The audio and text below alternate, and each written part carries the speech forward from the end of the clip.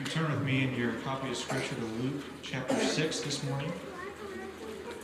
Luke chapter 6, and we'll be starting in verse 12.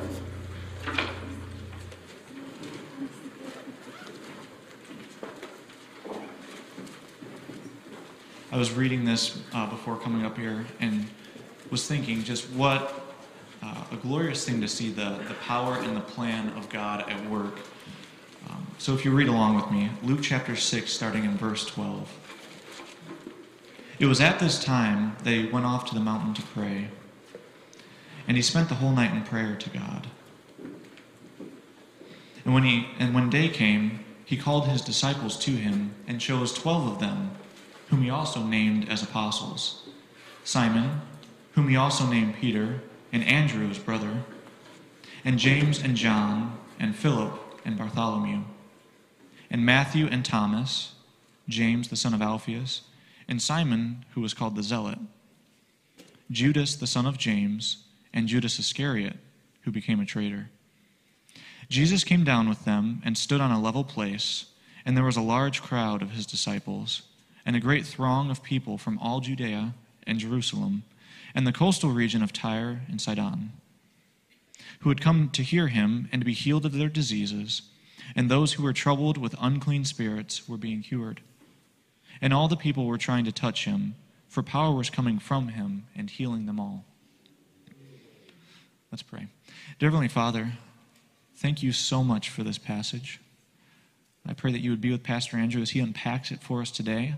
Pray that you would speak through him, help us to see your power and your wisdom and your plan on display. Lord, just help us to take that to heart, to remember who you are and to trust in your plan. And I just pray that you would bless us today. In your name, amen.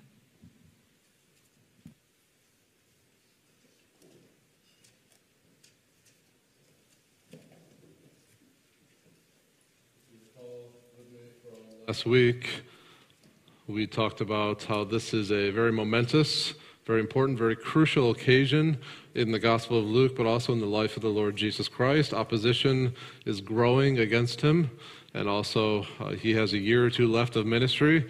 And who will pick up the mission? Who will finish the mission? Who will keep that mission moving forward? And so this crucial, momentous occasion where Christ must choose his apostles who will take up that mantle, become the foundation of the church, and move the mission forward. It's a huge, huge text. And so last week we looked at just verse 12 and how Jesus spent the whole night in prayer. And I hope we were all encouraged and challenged in our prayer lives. And even as I think about that, remember that the month of March is our prayer emphasis month. And so we are asking that all of us who are able and willing to be here at 7 o'clock right here in this room, and we're having that time of prayer where we're coming alive to the power of prayer, the priority of holiness, also the necessity of faith, and a few other topics. But that will be this topic for this Wednesday night, the necessity of faith. But just that the priority of prayer, Jesus has a major decision to make. And so decision time equals prayer time. And so this morning we're picking it up in verse 13. Daylight comes. Jesus has been praying all night. Daylight comes. He knows what he's going to do. He gathers all of the disciples to him. And then from that crowd of disciples, however large a number was, Luke doesn't tell us, he calls out his 12 apostles. That is sovereign election. That is sovereign grace. There is no vote. There is no, hey, what do you guys think? There's no ballot. There's no trials. There's no application. Jesus comes out from prayer. He knows the 12 the Father has given to him. He calls them out of that midst of disciples. He sovereignly, graciously chooses them. Remember in John 15:16, Jesus says to the disciples, "You did not choose me, but I chose and appointed you, that you might go and bear fruit." And we see that taking place right in our text. Now you might be wondering, because verse 13 says, when day came, he called the disciples and chose from them 12, whom he named apostles. You might be wondering, what is the difference between a disciple and an apostle? I want to talk about that for a few minutes this morning. A disciple, very simply, means student or learner. We are students of Christ and students of His Word, and we seek to grow in our understanding of His Word and His understanding of the Son and understanding of God and His promises and His purposes. And as we grow in that understanding, we then seek to imitate Christ, right? So discipleship is helpful for me to remember this way, and I hope it's helpful for you. Discipleship is information and imitation. Discipleship is learning all the information you can about God and His Son through His Word. But it's not just information, it also must result in imitation. As you learn about Christ and God, you must seek to imitate Him and become like Him in your words and your thoughts and your actions. So that's a disciple. What's an apostle? Well, an apostle is still a disciple. But an apostle is a disciple with a specific task. Apostle simply means to be sent out or sent one. It's one who is commissioned for a very, very specific task. This is why later in Matthew chapter 10, verse 40, Jesus says about His disciples, "Those who receive you, receive me. Those who will not receive you, do not receive me." And so a disciple acts, or an apostle, acts and speaks on behalf of the one who sent them. So much so that when the apostle speaks, it's as though Christ Himself is speaking. And when an apostle acts, it's as though Christ Himself is acting. They act and speak on the behalf of Christ Himself. In John chapter 20, verse 21, Jesus says, "As the Father sent me, even so I send you." So you see that official commissioning, ascending to act and speak as His representatives. In fact, you could even say this: the first apostle was the Lord Jesus Christ. He is the official representative of God the Father. And He acts on his behalf and says and does nothing apart from the will of the Father. And so Jesus is the first apostle, and here He gathers 12 more, and He sends them out to act and speak on His behalf. Perhaps a modern-day analogy would be someone who has power of attorney. One who has power of attorney acts and speaks on the behalf of another. You could also think of ambassadors. Ambassadors, when they go to foreign nations, they act and speak on behalf of our nation. Those are kind of modern-day equivalents of apostles. The question often comes up, having seen the difference between apostles and disciples, the question often comes up, are there apostles today? And it depends what you mean. The answer to that is yes and no. Today there are no what I call big A apostles, but we are all little a apostles. We are all sent by the Father, by the Lord Jesus Christ, to tell others about Him, right? That's the Great Commission. We've all been sent. We're all on that mission that Christ has given us to make much of Christ, to use our talents, our gifts, our voice, our all, our everything, to tell others about the Lord Jesus Christ. That's a wonderful privilege that God has given to us. However, there were very, very few what I call big A apostles. Just a dozen or a couple more than a dozen, so of them, depends on how you interpret a few things in the passage. But big A apostles were set apart by the Lord Jesus Christ to this divine office of authority to guard and to guide the infant church. So there are no living big A apostles today. Listen carefully to Ephesians chapter 2, verse 20.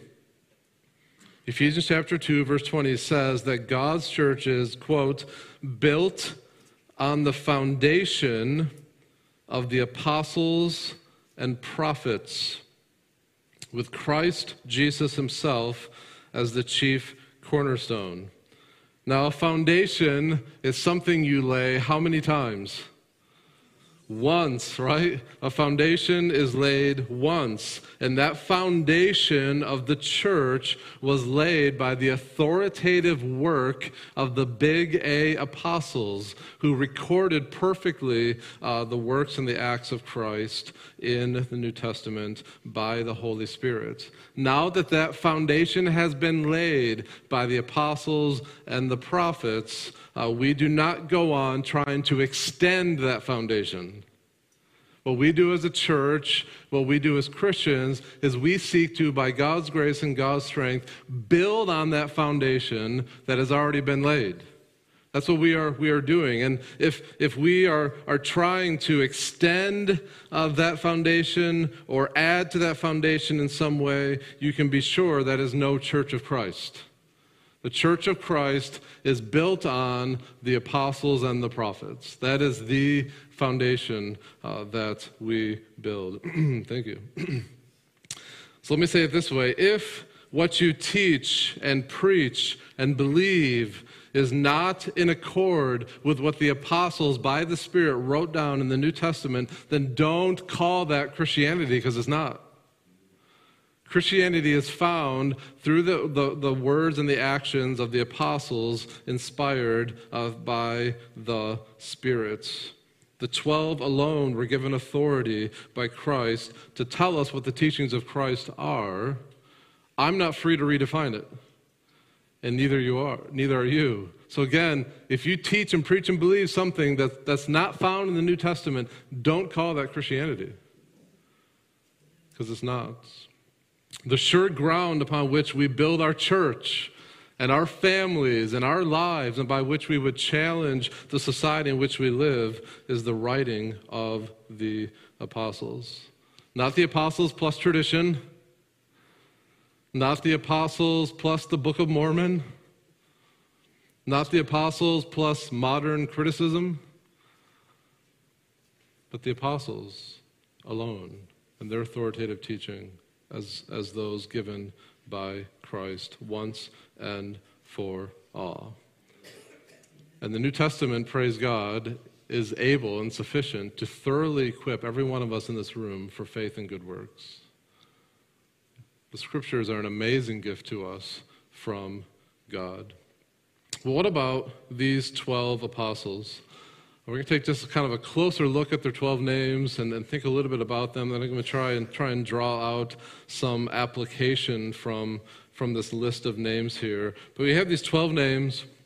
This is one of 4 places in the entire New Testament where we find the list of names. You can find the other ones in Mark chapter 3, and Matthew chapter 10, and Acts chapter 1. And if you were to take the time to study those 4 lists of the names of the apostles, you would find that Simon is always mentioned first. And you would also find that Judas Iscariot is always mentioned last. Save the one in Acts, he's not mentioned at all, because at that point he has died. The first 4 in every list are always Peter, Andrew, James, and John, though not always in that order. Peter is always first, but sometimes it's Peter, James, John, Andrew, or something like that. Those first 4 names tend to fluctuate. Those first 4, Peter, Andrew, James, and John, what you could call Jesus' inner circle. And it's interesting, as you look at the list, you can see how they're divided into 3 groups of 4. And with each group, as you make your way through it, you see a decreasing level of intimacy with Christ. And also a decreasing level of information that we have about any of them. We know a lot about, a fair amount about Peter, James, and John, and Andrew. We don't know a whole lot about the rest of them. As you make your way through that list, there's a decreasing level of familiarity that we have with them, and also a decreasing level of intimacy they appear to have with Christ when you consider Judas Iscariot is the last one who's mentioned. It's very, very interesting how that works. I also don't think the number 12 is random. I think the importance of it is especially established in Acts 1. Right? If you read Acts 1, Judas at this point is gone, and the early church is at pains to get that number back to 12. Right? It's very, very interesting as you read Acts 1. There's something significant about the number 12 for the apostles. Why 12? And I agree with Warren Wiersbe, who said it well as I was thinking on this and reading a few different commentaries, Warren Wiersbe said this, quote, "The number of the disciples is significant because there were 12 tribes in the nation of Israel. In Genesis, God started with Jacob's 12 sons, and in Exodus, he built them into a mighty nation. Israel was chosen to bring the Messiah into the world so that through him all the nations of the earth could be blessed. However, the nation of Israel was now spiritually decayed and ready to reject her own Messiah. God had to establish a holy nation, a purchased people, and the 12 apostles were the nucleus of this new spiritual nation." So track that back to the end of Luke 5, where in Luke 5, Jesus talks about old wine, new wine, new wine, new wineskins. You can't put new wine in old wineskins or it pops, it bursts, right? If you make your way through Luke 6, Jesus is explaining some of that new wine. Some of that new wine is that Jesus is the Lord of the Sabbath. There's a new Sabbath found in Christ, right? And here in our text, we're seeing a new nation, a new community, a new people of God that Jesus is forming through the apostles. So, as I was saying, some of these men, we know a great deal about. Others, we know precious little. Peter, we probably know the most about, right? Peter's always named first. He's the most famous. He appears to be the leader. His name means stone, but he often is anything but rock-like. He's very impulsive. He's very unstable in a lot of ways. He was certainly a man of action. He famously denies Christ 3 times, but later is restored by Christ and preaches on the day of Pentecost and is used to bring thousands to faith in Christ. A great reversal, a great example of God's grace. Peter wrote 2 epistles. His ministry mostly geared toward the Jewish people, while Paul's ministry geared toward the Gentiles. According to Jerome, an early church father, Peter was crucified upside down at Peter's request because he did not think that he was worthy to be crucified in the same manner as his Lord and Savior. That tells you something about the guy, huh? Well, Peter had a brother with a pretty good name. His name was Andrew. And Andrew is well known as an evangelist. In fact, every time you find Andrew in the Gospels, he's telling someone about Jesus. And it's because of him that Peter meets Christ. Andrew is a fascinating figure in the Scriptures. Andrew is initially a follower of John the Baptist. Later on in his life, it's believed that Andrew ministered in modern-day Georgia and Russia, present-day Turkey and Istanbul, and even Greece. It's most likely while at Greece he was martyred. And this part blows me away. While he's there, he preaches something that someone doesn't like, and he gets crucified. But he hangs on that cross for 2 days. And the testimony of the church fathers is he proclaimed Christ to everyone who would walk by as he's hanging on that cross. Ever the evangelist, huh?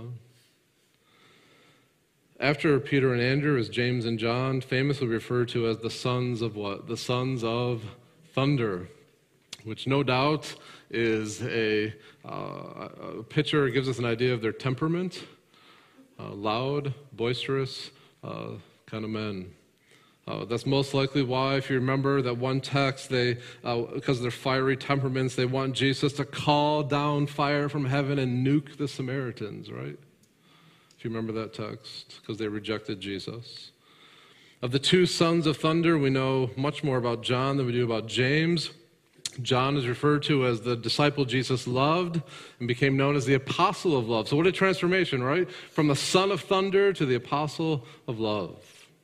And as an apostle, he wrote a good chunk of the New Testament. He wrote John, 1st, 2nd, and 3rd John, and Revelation. His brother James was the first of the 12 to be martyred. Remember, James is preaching, and Herod has him taken out by the sword. He's the first one to be martyred. Next is Philip. We know next to nothing about Philip, save that he was excited to tell Nathanael about Jesus. And after Philip comes Bartholomew. Again, we know very little about Bartholomew as I trip over all these names. Many think that Bartholomew was actually Nathanael found in John 1. Many scholars point to that actually another name for Bartholomew was Nathanael. If so, then Bartholomew was a man of the purest heart. Because remember, Jesus said about Nathanael, here's an Israelite in whom there is no guile. So if that's true, what a contrast with James and John. A man who's quiet and pure of heart and no guile versus the sons of thunder, right? Matthew, we've talked about before, previously in Luke chapter 5. He's a Levi. He's also known as Levi, I should say. He was a tax collector and thus regarded by the Jewish people as a collaborator and a compromiser, right? He was not appreciated. He was not loved by the Jewish people. Thomas is also known as Didymus, which just simply means he was a twin. He's most well known, unfortunately, for doubting the Lord Jesus Christ and his resurrection. There's strong evidence that suggests he's the first to bring the gospel all the way to India, where he was then martyred. You keeping up?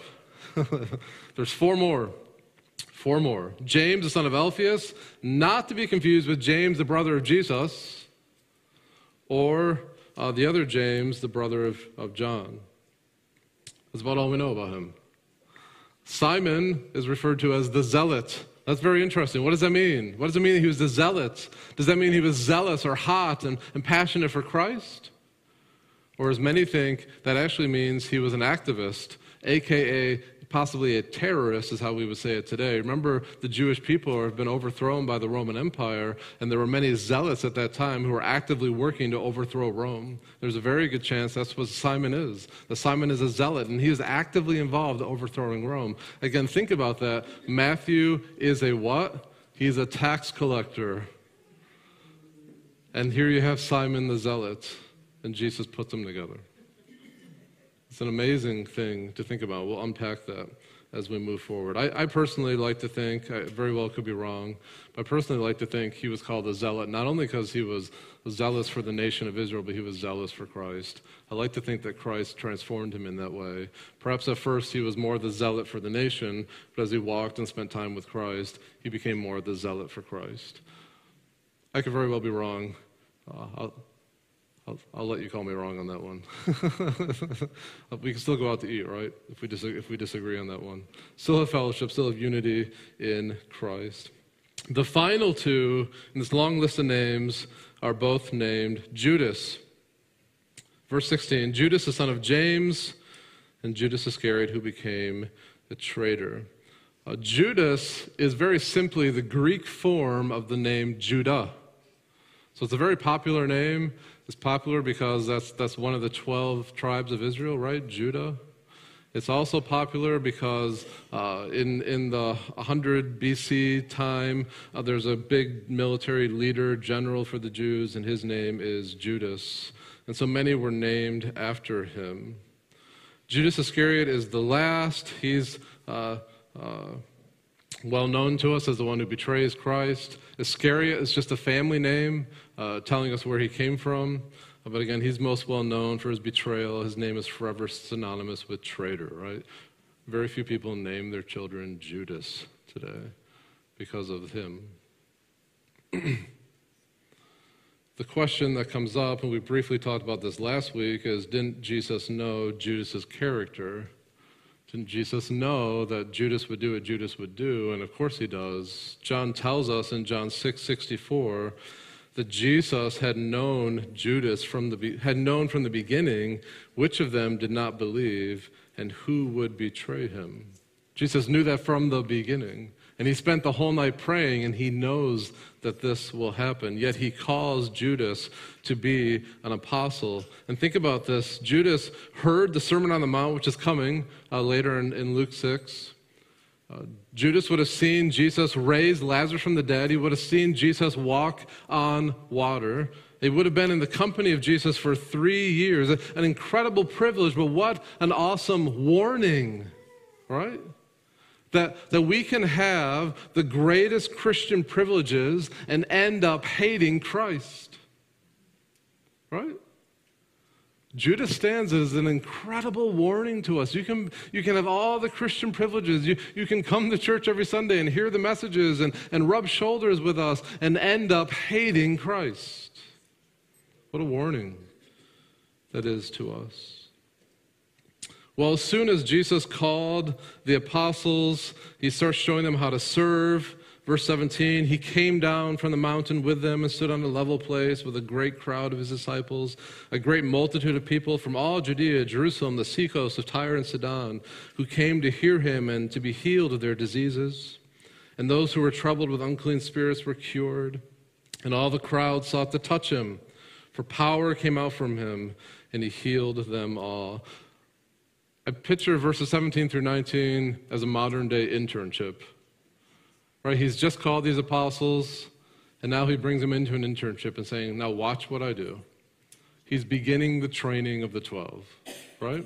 He's training them, and it begins by modeling to them his work and his ministry. They begin to hear his teaching more and understand him more. They see his love, his mercy, his compassion. They hear his preaching on the kingdom, his preaching on repentance. When we get to Luke 9 and 10, Jesus turns the tables. They've been watching him, but in Luke 9 and 10, Jesus is going to say, okay, now it's your turn. And he sends them out to do what he's been doing. And also in Luke 9 and 10, he brings them back in and he debriefs them. So it's an internship. The internship begins, and it begins with watching him and seeing what he's doing, and then over time, he releases more and more responsibility to them. So that's the text. As a kind of a brief, quick summary overview of what's in there. A lot of information. Probably your minds are still kind of buzzing with all of it, thinking on it. What I want to do for the remainder of the time is just take some time for application. And as I thought on this, there's more that I could share, but as I thought on this, there's 3 points of application that really hit me and encouraged me. And my hope and my prayer is this morning, as we think about them, that this will encourage you. And the first point of application this morning is that Jesus builds his church from people who don't seem to belong together. And I've already teased that out a little bit, right? But Jesus builds his church from people who in any other world wouldn't be seen together. Again, you have fishermen like Peter, Andrew, James, and John. You have this despised tax collector. He's a compromiser and a collaborator next to Simon the Zealot, who wants to overthrow Rome. That's an explosive mix. That's polarized, right? Left and right, politically. James and John, they're sons of thunder, so they're loud. We know that they're glory seekers, right? Because it's their mom who goes to Jesus and says, hey, can't my son sit at your right and left? They're glory seekers, and they're loud. Next to Bartholomew, who, if he's Nathaniel, has no pride, no impure motive, and is very, very gentle in spirit. What a mix. What a contrast. There are, of course, seeds of discord and rejection within the presence of Judas. That's a strange community, right? Do you think they ever fought? We know they did, right? There's a couple times in the Gospels, it records they get in some pretty strong arguments, and yet Jesus wove them together into one community that would turn the world upside down.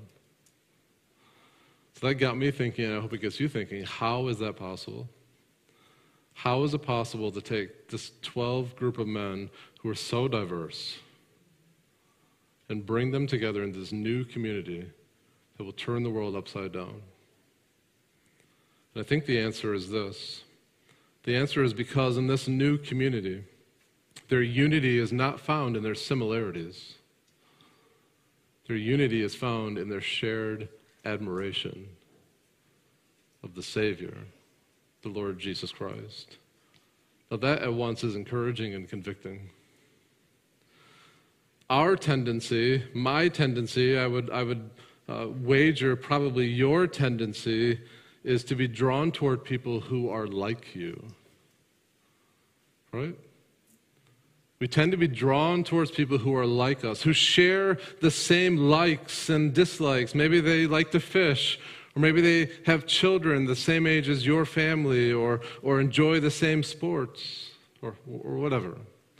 But the gospel pulls us out of that comfort zone to cultivate relationships that would not be possible apart from the gospel of Jesus Christ. Listen to Ephesians chapter 2, verses 14 through 18, where Paul writes, He himself, Christ himself, is our peace.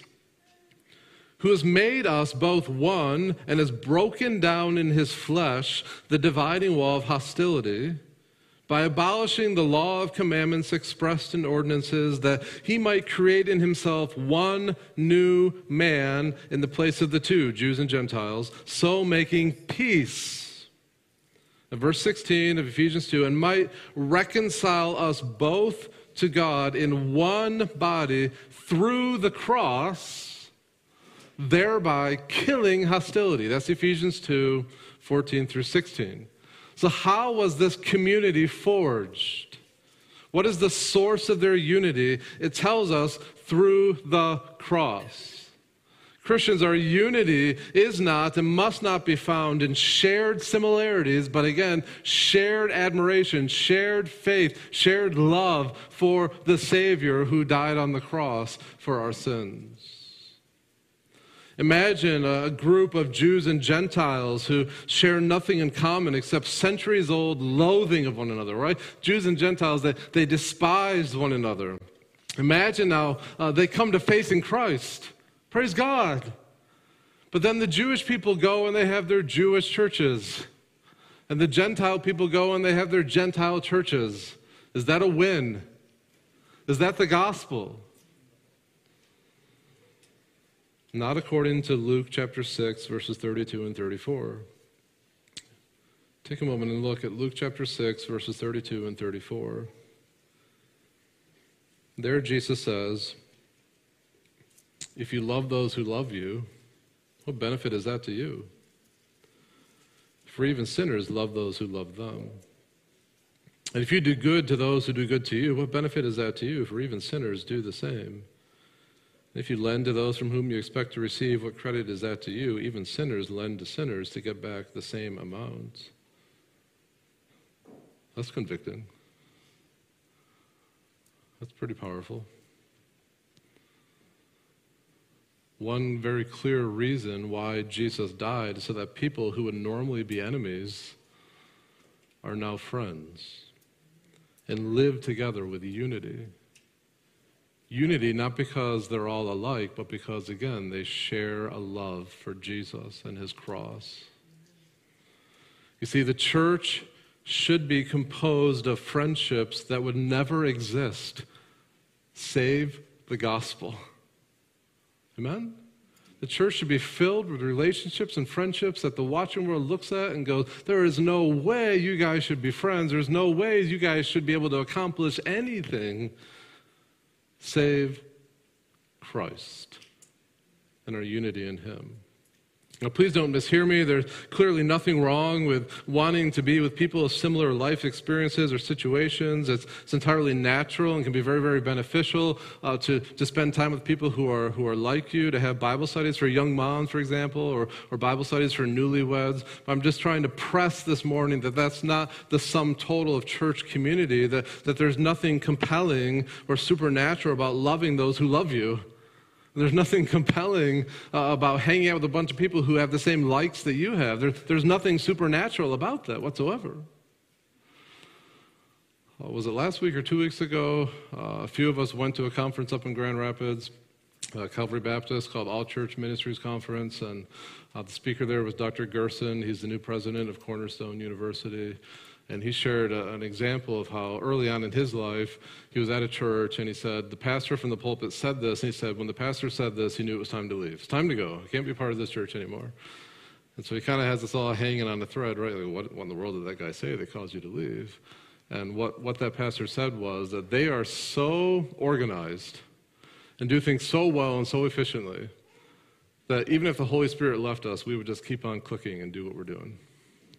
And he said, that's my cue, I'm out of here. When he said that, it reminded me of Ezekiel. If you were to read Ezekiel chapter 1, that vision where he sees the glory of the Lord, that's this fantastic vision. And he struggles to kind of convey and explain what it is that he's seeing. His mind can barely take it all in. But this glory of the Lord suddenly departs Israel. It heads out west. It departs from the most holy place, going east until you can no longer see it. That's unspeakable horror, the glory of the Lord leaving Israel. And yet, For a time, everything remains the same in Israel. It's a scary place to be. God's people are still there. Life continues unaltered for them. Eventually they go into captivity. But I was thinking about that in our text, and I wonder if sometimes we build church community in such a way that's so based on likes and dislikes that we could do community without the Spirit. Right? It's so human. It's so loving those who love you and doing good to those who do good to you that there's nothing compelling or spiritual or supernatural about it whatsoever. That's an ouch, isn't it?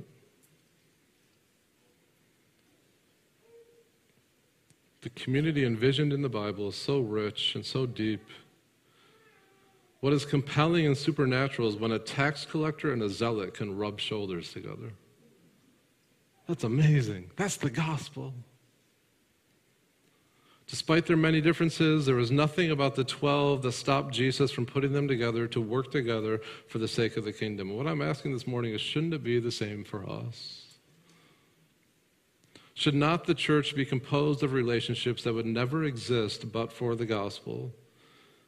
Jesus brings together liberals and conservatives, Democrats and Republicans, environmentalists and industrialists, rich and poor, educated, uneducated, kings and peasants, those with light-colored skin and those who have more melanin in their skin.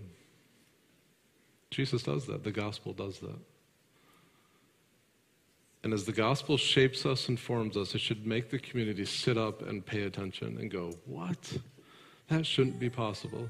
And then we can say, it's not but for the cross and our great Savior and our admiration for him. We may not see eye to eye or agree on everything politically, economically, on social issues, but in Christ we are one body, one family, one army, serving something greater than the sum of our differences. Amen? And so I don't know who needs to hear this, but perhaps even this morning there are some in our midst who are having a hard time getting along. That ever happen to you? Maybe you're avoiding each other. Maybe it's awkward around each other. You have some significant differences and your relationship is strained. Maybe there's some Matthews and Simons in our midst, yes? Some Matthews and some Simons. Different likes, different personalities, different whatever. What a wonderful opportunity to apply the gospel. What a wonderful opportunity to put your theology into practice and to love one another. Because that's who Christ has formed the church to be. Amazing, isn't it? Well, the second point of application, Jesus not only, not only builds his church from people who don't seem like they belong together, but Jesus calls unexpected and unlikely people to carry out his mission. And again, this is at once humbling and encouraging. This list of 12 men are a bunch of nobodies, right? They're very, very average. They're very, very normal, very, very ordinary. We're conditioned to think in terms of fame and personality. And do they all look like, I don't know, who's popular? Tom Holland? You know, are they on the face of U.S. News or Time Magazine or U.S. Weekly or People Magazine, whatever those magazines are? We tend to think of people who, when they walk in the room, everyone just knows it, right? But that's not them. It's not them at all. God works by different standards. None of these men were in the running for most influential or man of the year or most powerful or most wealthy. There's no powerful politicians, no great athletes, no famous celebrities. These are the most common of common people Jesus could have found. The most ordinary people. 12 country boys. That's what they are, unless Judas Iscariot means he's from Judea. If that's so, he's the only one who's not Galilean. He's the only one who's not a country boy. 12 country boys Jesus chooses to turn this world upside down. Is that who you would have chose? No way. Not in a million years. And yet Jesus chooses them to be the foundation of the church and carry forward the mission of Jesus. How is it possible that this group of ragtag men turns the world upside down? That's the same answer again, huh? the Lord Jesus Christ. We just sang it this morning, yet not I, but what? Christ through me. It's not about their credentials. It's about the Lord Jesus Christ who sovereignly called them. Right? Man, let that sink in, huh? It's not their credentials that qualifies them. It's the Lord Jesus Christ who sovereignly and graciously called them. He says, I chose you, I sent you. That's enough. That's their credentials. The Lord Jesus Christ. It's so easy to get discouraged because we don't have certain gifts. Satan is an expert in getting us to focus on our failures, our weaknesses, our fears. Satan will highlight all the things you can't do. He'll spotlight the talent that you lack. He'll bring up the skeletons in the closets that you don't want anyone to know about. Small churches tend to fall into this trap also, thinking, we can't do that. We don't have enough resources. We don't have enough whatever. And the scripture rebukes us. Jesus has sovereignly called us. He has chosen us. He has sent us. Take the focus off us and put it on him, who owns 10,000 cattle, who owns everything, who has all power, all might, all wisdom. Put the focus on him. He is our credentials. He is our competency. Abandon reliance on self. Abandon reliance on your resources. Cast your dependence on Jesus. And over time, he will transform you and do great things through you. But the key is you need to die to self. You need to depend on him. All through history, God has chosen and used nobodies. I'm so glad to be a nobody, aren't you? God loves to use nobodies. What's a nobody? A nobody is someone who has died to self, died to self-reliance, and is utterly and wholly and solely dependent on the Lord Jesus Christ. That's who God uses. He's our credentials. Which leads to the third point of application, that Jesus transforms us as we serve him. He starts with a bunch of nobodies, and over time transforms us into stuff he can use for his praise and his glory. I'm thinking of Peter, right? Peter suffers from, what do we call it, the foot and mouth disease, right? And yet the Lord transforms him to bring thousands to faith in Christ. Peter denies Christ 3 times, very vehemently the last time, and then is found praising and exalting the Lord Jesus Christ. Jesus changes him, doesn't he? I think of John, who I mentioned earlier, goes from the son of thunder to the disciple of love. How God turned a man with a past like Levi or a zealot like Simon into mature followers of him. What is more, remember I mentioned last week how Revelation 21 teaches that when the heavenly city, the new Jerusalem, comes down out of the sky and plants itself down on the earth, that it will have 12 foundations, and on the foundations of that city are written the names of who? The apostles. How's that for transformation? That is the destiny that Jesus had in mind for them when he chose them. How did they get there? They weren't there instantaneously.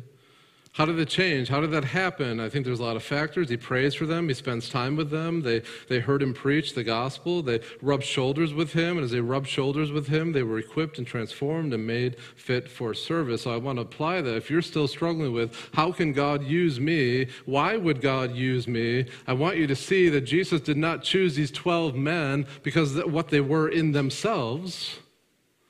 He chose these 12 men, but because of what under his power he would make them to be. That's powerful, isn't it? That Jesus doesn't choose us because of what we are in and of ourselves. He's no respecter of persons in that way. He chooses us because of what he knows he can mold and shape you to be for his praise and his glory. Big difference, huh? It is not what you are in yourself, but what Jesus, by his grace and power, can make you for his glory. When Jesus called his first disciples, remember he said, "Follow me and I will make you fishers of men." There are no self-made Christians. Those whom the Lord sovereignly and graciously calls are those whom he makes, he fashions, he empowers. Someone has commented that a great writer can take a worthless piece of paper, write a poem on it, and instantly it's worth millions, right? Or an athlete, a basketball athlete, can take this deflated and beat up basketball and write his name on it, and suddenly it's what? It's worth all this money. You can take this worthless piece of paper and draw a painting on it, and suddenly it's worth millions. And in an infinitely greater way, Jesus Christ has taken us, sinful, corrupted, repulsive sinners, and transformed us into righteous children, through whom he has sent to build his kingdom. It gives me amazing comfort this morning to know that the Lord used people like Peter, and people like James and John, people like Matthew and Levi. It encourages me to know that the Lord wants to work through people like that he takes these lumps of clay and molds them into extraordinary apostles. Doesn't that give a whole new perspective on life as a church? Doesn't that give a whole new perspective on the work in the nursery, for example? Children's ministry. Discipleship hour, being a youth leader, a word of life worker, mentoring, parenting, just being a friend. That terror in the nursery, right?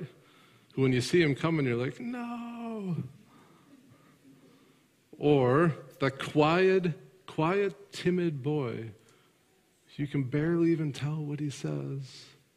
And when he's talking, he gets tears in his eyes because he's so afraid. That was me, by the way. The loudmouth who will never shut up, right? The kid who won't sit still. The homeless person we open the church doors up for. The person who struggles with anger. The person you know who struggles with foot and mouth disease, just like Peter. Doesn't that encourage you? Jesus is still working on them. He's still working on you. Don't give up on him. Don't give up on them. I'm so glad no one gave up on me. Gladly pour your life into them. Isn't that what our text is saying? How Jesus transforms them over time. It pays dividends over time you can never imagine. I think it gives a whole new perspective as a mom or dad, right? Maybe your children struggle with anger or anxiety or listening. Never, right? Maybe your children are so timid, you wonder what will ever become of them. And our text is teaching us and encouraging us, don't give up on your children and don't have the parental freak out either, right? Don't let the tyranny of the urgent make you lose sight of the eternity and the way how Jesus is at work through these every moment as a parent. Seize the day-to-day opportunities to point your children to Christ, all the while remembering growth takes time. It took several years for Jesus to mold and shape these 12 men to become what they become. It will take time as parents and youth workers and all these other responsibilities to see them grow and change. There is no, man, I wish there was, but there is no instant, spiritually mature Christian pill that you can take or that you can make your kids take. It doesn't exist. There's something better. The Word of God, by the Spirit of God, over time. Faithfully and consistently applied, will reap benefits for God's glory. Don't give up. Keep praying. Keep loving. Keep serving. Jesus is at work. And in his grace and sovereignty, he's formed Orangeville Baptist Church, this unique body of believers to love and serve and care for one another. I pray and I hope and I trust a unique body of believers that would never ever join together save Christ and his gospel. And a group of body of believers who are unexpectedly and unlikely people to carry out his mission and be transformed as we do so. All God's people say, amen. I'm going to close us in prayer. And as I pray, I invite the worship team to come on up. Also, don't be in a hurry to leave. We got Coffee and Connect also out there, so stay and fellowship in ways that we never would apart from the gospel. Heavenly Father,